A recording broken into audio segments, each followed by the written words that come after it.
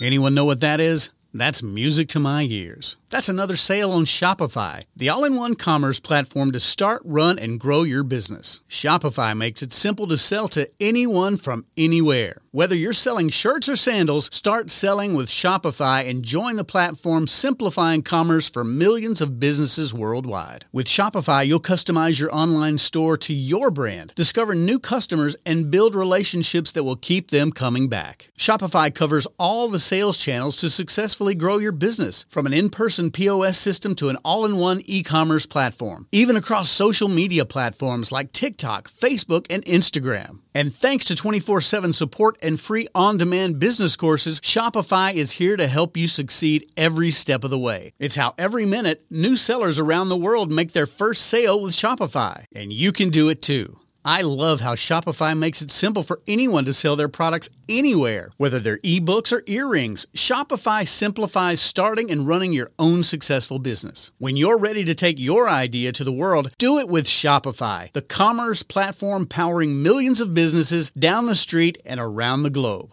Now it's your turn to try Shopify for free and start selling anywhere. So sign up for a free trial at shopify.com/C-Suite, all lowercase on C-Suite. Go to shopify.com/C-Suite, all lowercase on C-Suite to start selling online today. Shopify.com/C-Suite. Are you a woman who's ready to excel in her career and her life? Are you ready to be a professional saleswoman by using your inherent qualities? Are you a woman who wants to be better prepared for a leadership position? Then you're in the right place. Selling in a Skirt with Judy Hoberman. It's about women in business, work-life balance, leadership, and current events related to gender communications. Be prepared to be inspired, motivated, and challenged. Selling in a Skirt with Judy Hoberman is your connection to women nationally, internationally, and globally. So get comfy and see what the buzz is all about. Find out more at www.sellinginaskirt.com. Now, your host, Judy Hoberman on C-Suite Radio. Can you lead without a title, or because you have a title, are you automatically a leader? That's a big question and an interesting conversation. Now, I wonder how many of you feel that you're not a leader because you don't have that leader's title. Is it a manager, director, president, or CEO that you think you need to be a leader? Well, to start off, you don't need a title to be a leader, and simply having a title won't make you one. Some people have titles and some of them don't, but when it comes to being a leader, titles really don't matter. Everyone has the opportunity to lead every single day. Anyone at any level can learn to be a leader and help to shape or influence the world around them. But what does that look like? Do you shape your own life and career? Do you affect the quality of others' experience? Do you inspire or influence others? Do you work to achieve specific goals by working with or coordinating the efforts of others? Well, if you answered yes to any of those questions, whether you realize it or not, you are a leader. Leadership means you have a positive influence. So let's talk about some of the characteristics of great leaders. The first is listen more than you speak. Now, this is something that's easy to understand, and sometimes it's so difficult to do. Show someone that you're interested in them, not interesting to them. Ask open-ended questions and listen to their responses very carefully, because you'll hear some very important information that they'll share in their answers. You probably will hear their why they're working in your company or on your team. When you prefer to do all the talking, you're going to miss some great information and opportunities. So the second one is do what you say you'll do. You know the old saying, under promise and over deliver? Well, that's what's going to happen right here. If you promise to do something, do it. If you can't do it, don't say you will. People will respect you if you follow your word and will understand if you let them know why it just can't happen. And as a leader, you need to earn respect. It isn't given to you because you're a position of leadership or you have a title. It's earned. The next is focus on helping. Lead with your team in mind. Now, you're not in competition with your team. You should not be more interested in managing up than managing down. You're making sure that what your team needs is what you bring to the table. This is something that also brings up that next characteristic, being a servant leader. Now, a servant leader shares power, puts the needs of their employees or team members first, and helps people develop and perform as highly as possible. So here are some tenets of servant leadership. Lead by example and respect others. Don't expect anyone to work harder than you. Make sure that you teach everyone the work that they need to do to get the experience with some of your brilliance. You don't have to do a brain dump because a little can do a long way. Inspire. Everyone benefits from being inspired and motivated. Find out what people need to keep them moving in the right direction and help them access it. Respect is earned, and it goes both ways. Mentor. Think about what you wanted when you were coming through the ranks or decided to open your business. Share your experience and your expertise. Hold your mentee accountable, but make sure you love them when they need it. And serve. Your success is dependent on your actions. When you consistently serve others with your product, your service, your knowledge, or experience, you'll take your business to another level. You'll attract the right people to work with you, and they'll become raving fans. And who wouldn't want to be around a business or a person who thinks more about others than they do about themselves? You know, we always hear that someone is a born leader, but that isn't the truth. Leaders learn how to lead. The real test of leadership is if you had no title, no ability to reward or penalize others, could you still get them to follow you? People don't follow just anyone. As a leader, you must give them a good reason to follow you. Many times people are placed into leadership roles and expect their team to follow them simply because they have the title. But it doesn't work that way, at least not with deep, lasting success. As Margaret Thatcher said, being a leader is like being a lady. If you have to remind people you are, you aren't. We're going to take a break and thank our sponsor, Walking on the Glass Floor. But when we come back, you're going to hear from my guest who will share her thoughts about being a leader with or without a title. This is Selling in a Skirt with Judy Hoberman on C-Suite Radio, and we will be right back. What happens after shattering the glass ceiling? You're now walking on the glass floor. Walking on the Glass Floor, 7 Essential Qualities for Women Who Lead is a timely and indispensable business guide for all women, whether you're moving out of a dorm room or moving into an executive suite. Introducing readers to the 7 keys to success in business and life, Judy Hoberman brings her fresh voice, sales savvy, and thoughtful approach to each of the essential and most powerful leadership qualities. Written in her trademark no-nonsense, glass-half-full prose, Judy's Blueprint for Business teaches all women how to cultivate and strengthen key skills that will serve them in both business and life. Uncover amazing qualities they already possess that will help them lead and succeed, and harness universal leadership qualities to continue reaching their full potential. By providing authentic real-life case studies and inspiring quotes throughout, Judy fills each page with the timely advice women need right now. Walking on the Glass Floor is like having Judy Hoberman sitting right next to you as your business mentor, personal life coach, and best friend, all at the same time. You can order your own copy of the book at walkingontheglassfloor.com. Welcome back to Selling in a Skirt with Judy Hoberman on C-Suite Radio. It's time for my very special guest, Tammy Guns. Tammy has extensive corporate industry experience in auditing, business valuations, business development, and healthcare operations for the past 25 years. She started a successful healthcare consulting company with a national footprint of customers. She served on 2 different board of directors and has published 2 award-winning books. She's known as an engaging and informative keynote speaker on the topics of stress, successfully navigating change, and how to stop a lifetime of seemingly insignificant decision-making that negatively impacts health.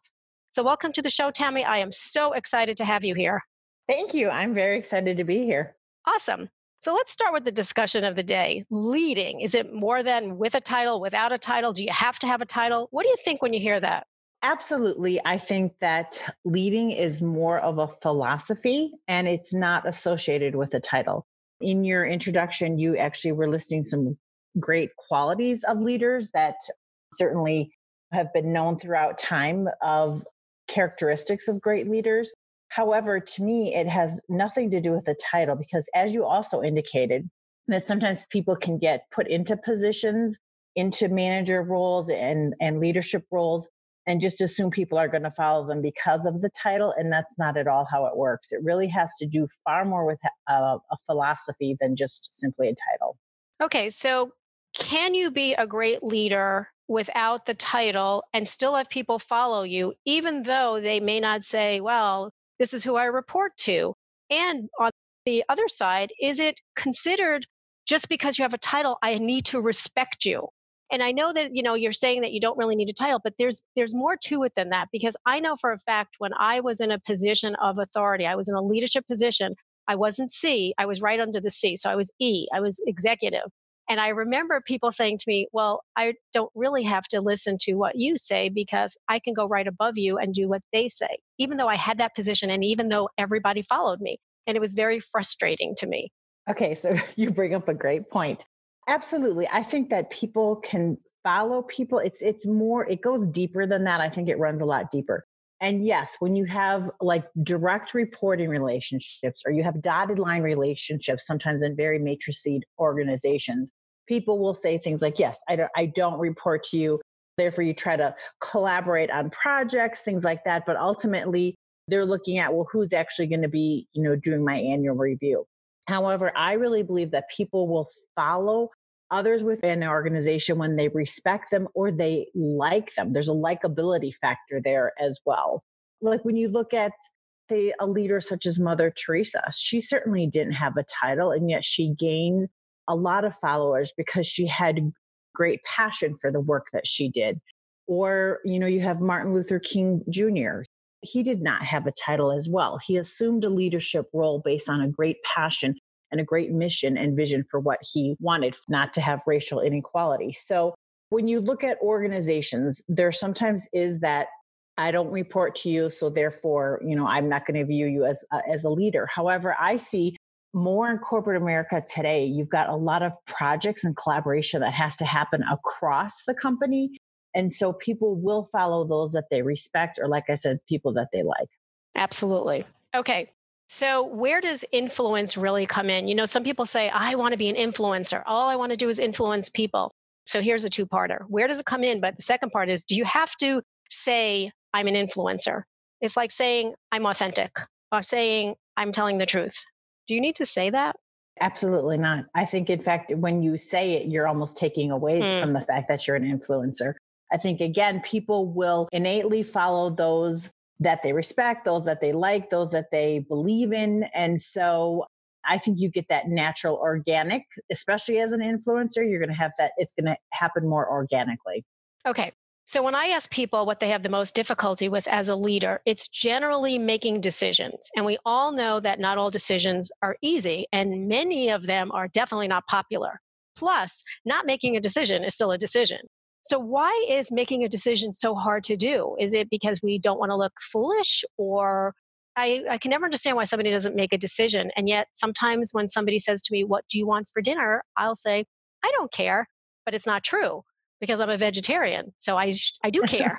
But sometimes it's more about the conflict. You don't want to cause conflict. But why do you think making a decision is so difficult?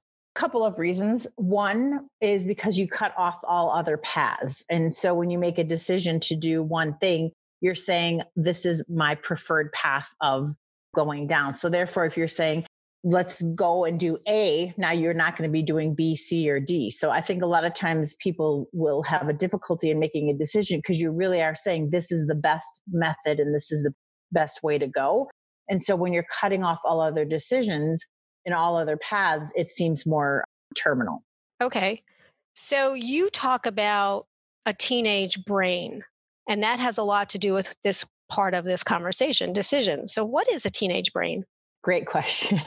Well, I work in healthcare, and I worked in healthcare for many, many years. And when I talk about people having a teenage brain, is that teenagers are very in the moment. And so we know that their frontal lobe of their cerebral cortex is not fully developed. And so they sometimes will make decisions not having a higher order thinking skills in order.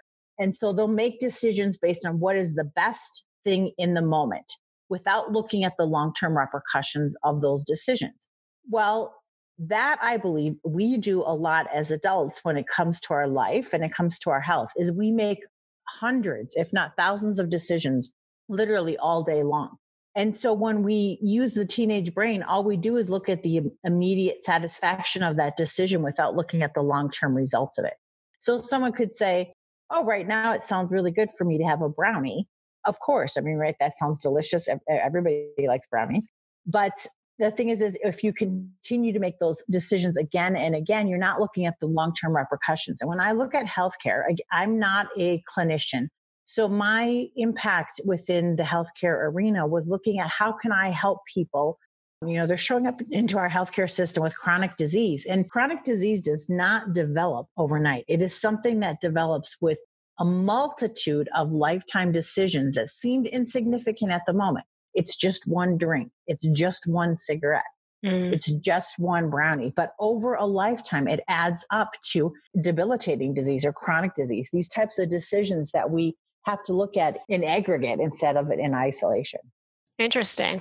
So what does it mean to be the CEO of your health? It really means to take charge. And so CEOs are ultimately responsible for the success, or the failure of an organization. And so when you're the CEO, you're saying, this is it. Like, I am the one who's responsible for my own health. And I don't want people to ever think it's about placing blame, because it's really about mitigating risk. And CEOs will not fly blind. A CEO will say, you cannot manage what you do not measure. Therefore, they would start to measure things like, well, wait a minute, how many times did I exercise this week? If you decide, oh, I don't want to go to the gym today. Okay, that seems insignificant. However, but then you don't go tomorrow, and then you don't go the next day. Again, all of a sudden, in aggregate, these decisions become significant, even though in isolation they're insignificant. So a CEO would not continue to fly blind. They would start to say, you need to manage these things by measuring them. An airplane is actually off course 99% of the time. So how is it that an airplane ever reaches its destination? And it's because it has a constant feedback loop. So that constant feedback loop is keeping it on its course. And so we can do that in our own lives. When we take charge and we have a constant feedback loop, we can then look at where am I on course and where am I off course. It's interesting. My very first business coach told me her entire business changed when she became the CEO of her company. She was the only person in the company, but she was the CEO instead of the worker bee. And when she became the CEO, it's basically what you're saying. She was in charge of everything. She wanted to make sure that she wasn't flying blind and that she was in charge of revenue. And if you're in charge of revenue, you're in charge of your business. And once she got that mindset, it was a very different experience for her. And that's when her business just went through the roof. Absolutely. I believe that 100% because it is a mindset. And so when you feel like this is it, the buck stops here, I'm the one responsible for this, you do have a different way of approaching and looking at things. So where does stress fit into that? Because as the CEO, it's a stressful position. It could be an awesome position. You could be making gazillions of dollars, but there's always stress involved. So where does that come into play and how does that affect us, especially with our health? Stress can impact all sorts of people in different ways. And it's in managing it, it's really, again, goes back to mindset in that some people could have what would be perceived as an incredibly stressful job or career, and yet they manage it quite fine. And then others, you would think, well, it would appear that they would have a lower level of stress, and yet they're not functioning well or at the highest level that they can. It has to do with a lot of it, I believe, is self-talk, the way that we talk to ourselves. In fact, I always say that we have with us 24/7 all the time, our own self-talk. And if the self-talk, the person talking to me all the time and coaching me, we're not inside of my head, but we're actually sitting next to me on the couch, and she talked to me the way I talk to me, I would probably tell her to get up and walk out the door. That's right. And never speak to me again. However, because this voice inside of your head, it's really meant to originally to keep us safe and to help us, like, don't cross the street, don't touch that hot stove.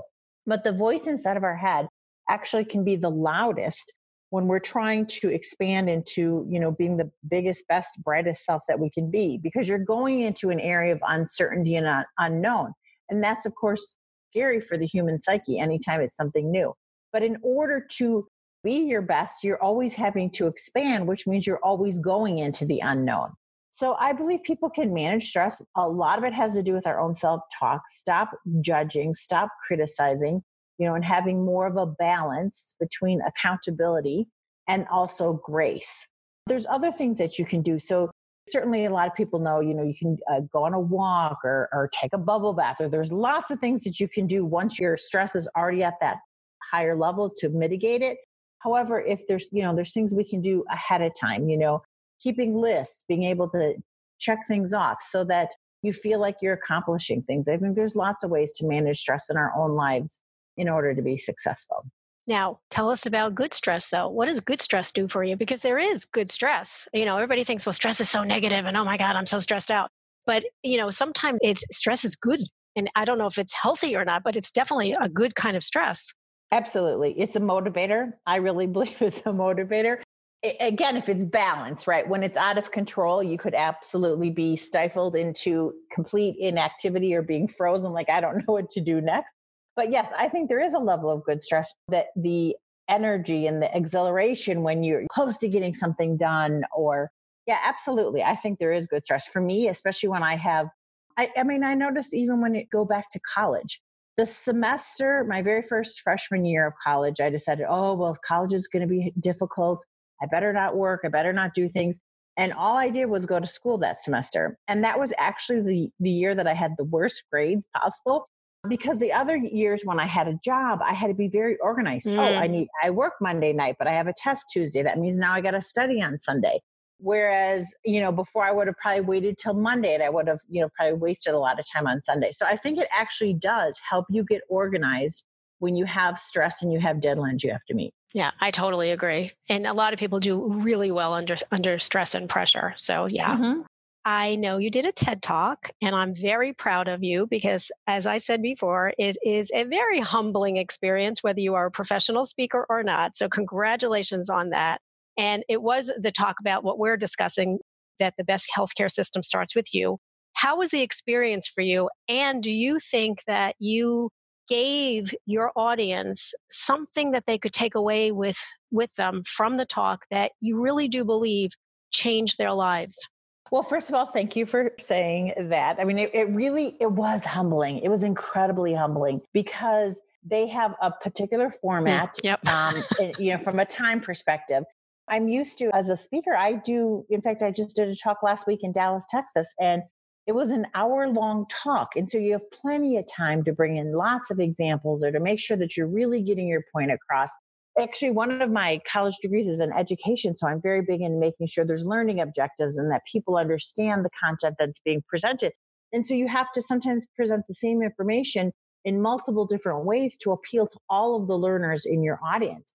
Whereas when you're doing a TED Talk, I think my talk, they really wanted it in less than 15 minutes, even though the TED organization is 18. They wanted to make sure nobody went over. And so you have to be very, very particular in making sure that you hit your point and you hit it well in such a limited amount of time. Again, we were just talking about the high level of stress. It actually motivated me to go over it again and again and again to make sure I was hitting on the point I wanted to get across, which is for people to really take charge of their life, take charge of their own health. We don't want to abdicate that responsibility to others. As much as we love our doctors and our nurses, we don't want to abdicate the responsibility for our own health to our doctor or to a nurse. Instead, if people can look at their day-to-day decisions and they can start to mitigate risk in their life, hopefully they won't end up with chronic disease. I did have a lot of positive feedback. I've had people contact me from around the world because of my TED Talk. So it has made me feel very good, as though I am helping to contribute to people's health, even though I'm not a clinician. I'm not the doctor. I'm not the nurse. Interesting. I can vouch for exactly what you're saying, because one of the things that was difficult for me on the TED Talk was you have to stand in one place. Because they video you. So you're in this red circle. And all I kept thinking was, oh my God, I can't even walk. So yeah, but it's a wonderful experience. And yeah, I loved it. And now people say, are you going to do another? I'm like, nope, checked it off my list. I'm done. You're right. So tell us about your business. Tell us what you do every day. And I'm sure it's different every single day, but tell us about it. It is very different because there's a couple of lines of business that I do. So definitely I do healthcare consulting, which is I work with large healthcare systems that have multi-specialty practices. So they employ physicians. And that's my area of expertise, is working with physician partners to be able to provide the best care possible efficiently and cost effectively in emergency departments or even pre-hospital settings such as ambulances and life flight. I also do inpatient services for hospitalist medicine, or if people end up in the ICU. That's part of my healthcare consulting. And then I also do, as you mentioned, speaking. So I go across the country and I speak to either conferences, or I'll speak to organizations when they're doing employee training. And then I also do it as an executive advisor. I will work with people individually if they're wanting extra help or attention in any of the areas of their life where they need some additional coaching. So those are the things that I do. And it's different every day. Oh my goodness. Right? Absolutely. Right. Yes. Yes. You talk about making decisions, and you talk about stress, and you talk about all these great things about being a leader. Have you ever had to fire a client? You know what? Okay, that's a great question. I have not, although I'm pretty selective in who I work with. Now, there have been some contracts that they've wanted me to stay on longer, and I made the decision not to. So, it's not really firing the client, but I did make a decision to move on to other projects. Mm-hmm. But you know what? It's interesting. I think I find everything as challenging and unique, and what can I learn from this? And as long as it's positive, it's a win-win for them and for my organization, I don't mind, continuing that relationship. But yes, you certainly don't want to work in a situation where it's draining you energetically. Right. And the reason I ask is because you do the things that I do the same things in, my market are women and women in leadership and your healthcare. And so I do a lot with healthcare as well, but the women in healthcare. And it's very interesting because there are always people, and I'm not saying healthcare, but in the groups of people that have asked me to coach them or train them or whatever, there's a person that you just, as you meet them, you take a step backwards because the energy isn't there. And so I haven't had to fire anybody that I've actually signed a contract with, but have also decided not to take on a client because I just felt like the energy was not right. Right. And then it doesn't serve either party. Right. Because it's draining you energetically, and then they're not certainly, learning from what you have to be able to, help them or provide. I agree with you. Look, there's 7 billion people on the planet. We don't get along with everybody. It is what it is. Yeah. Except if you're the type of person that says, I want everybody to like me. Yeah. So how can our listeners connect with you and find out more about what you're doing and everything? One of the best ways to connect with me is actually on LinkedIn. And I do go by my full name, which is Tammy Lynn Guns. Actually, I was connected on LinkedIn, and that's how I actually ended up doing a conference in Rome, Italy. And I've done some writing for different magazines. People have been connecting with me on LinkedIn. I also have a website, which is www.tammylynguns.com. People can reach me directly by my email, which again is my name. It's just tammylynguns@gmail.com. Awesome. So what's the best advice you can share with women in leadership positions? I would say to always be authentic to who you are, because when you get up and you are in alignment with what you believe in, it is so much easier to face obstacles, to face challenges, and not to be afraid to pivot when you are in a situation that does not feel authentic. And you're never stuck anywhere. You can always pivot and move and change. Absolutely. Well, I love that. Well, Tammy, I want to thank you so much for sharing the mic with me. You've got such great information. You are a wealth of information, and I'm excited to stay connected with you and create some adventures together. Thank you. It's been a pleasure being on your show. Thank you. And I want to leave everyone with this quote from John Quincy Adams. If your actions inspire others to dream more, learn more, do more, and become more, you are a leader. I thank you all for listening to our discussion where we share some extraordinary guests, some ideas for your business, and ways to stand out as the amazing women that you are. Now make sure you stay connected with us, and remember, women want to be treated equally, not identically. Until next time, this is Selling in a Skirt with Judy Hoberman on C-Suite Radio. This podcast is part of the C-Suite Radio Network, turning the volume up on business. This podcast is a part of the C-Suite Radio Network. For more top business podcasts, visit c-suiteradio.com.